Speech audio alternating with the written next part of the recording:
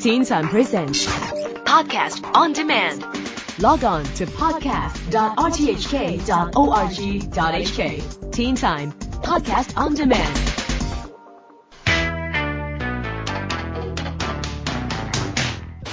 This is the Teen Time Science Blog. I'm Neil Chase. Science.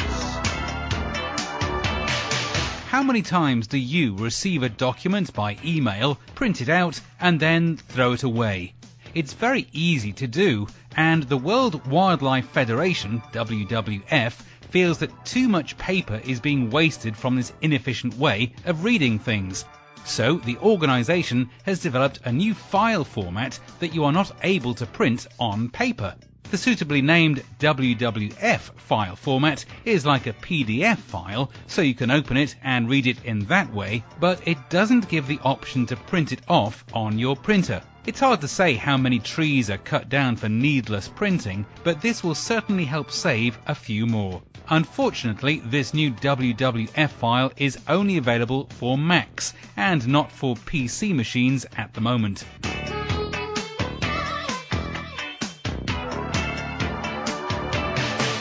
Most of us are right-handed, some of us are left-handed, and a very few of us are ambidextrous, able to use either hand equally well. But what about insects? In a strange new survey, it seems that cockroaches might be mostly right-handed too. Well, not exactly, as roaches don't have hands, but scientists have found that most cockroaches do prefer the right to the left. When placed in a Y-shaped tube, 57% of all roaches chose to go down the right side, and only 43% down the left side. A high enough percentage difference with enough roaches in the experiment to make the statistic valid. There's not been that much research into whether insects have a right or left preference like we do, but it seems that most roaches are right-handed. Perhaps something to bear in mind if you are putting cockroach traps down in your apartment.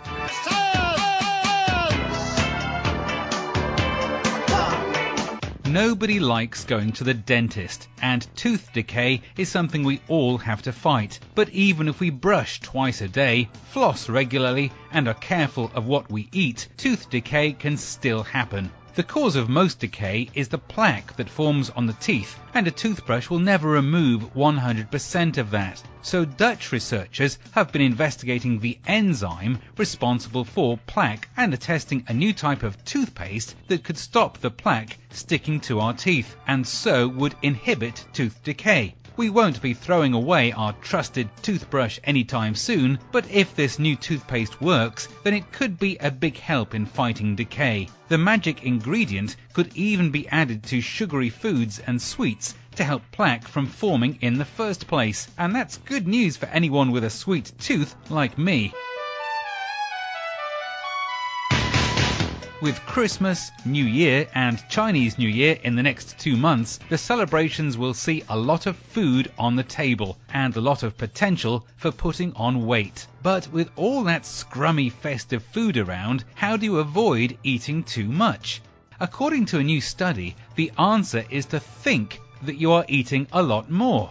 The experiment found that people who imagine themselves eating mounds of chocolate actually found them eating less when they were given the chance. So picture yourself eating a giant chocolate bar, but once you start eating that chocolate, the desire to finish it grows less. So, in theory, studying all-you-can-eat buffets and imagining eating something from every section should actually reduce your appetite when you do start eating. Well, that's what the study suggests anyway. I'll have to try it out when hitting the next buffet.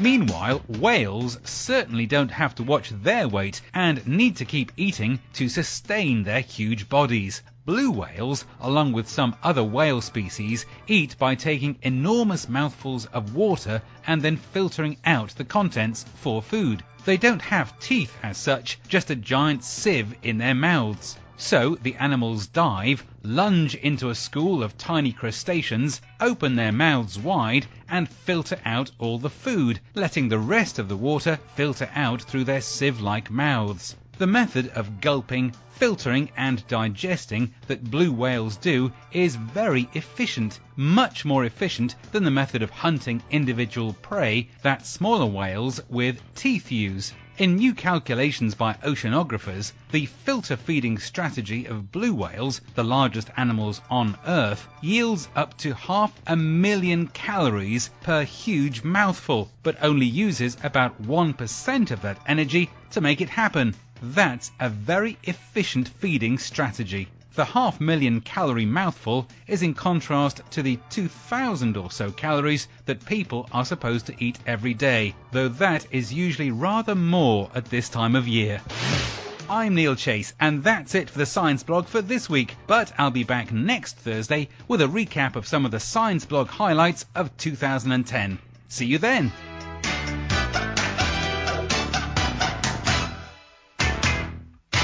Teen Time presents Podcast on demand.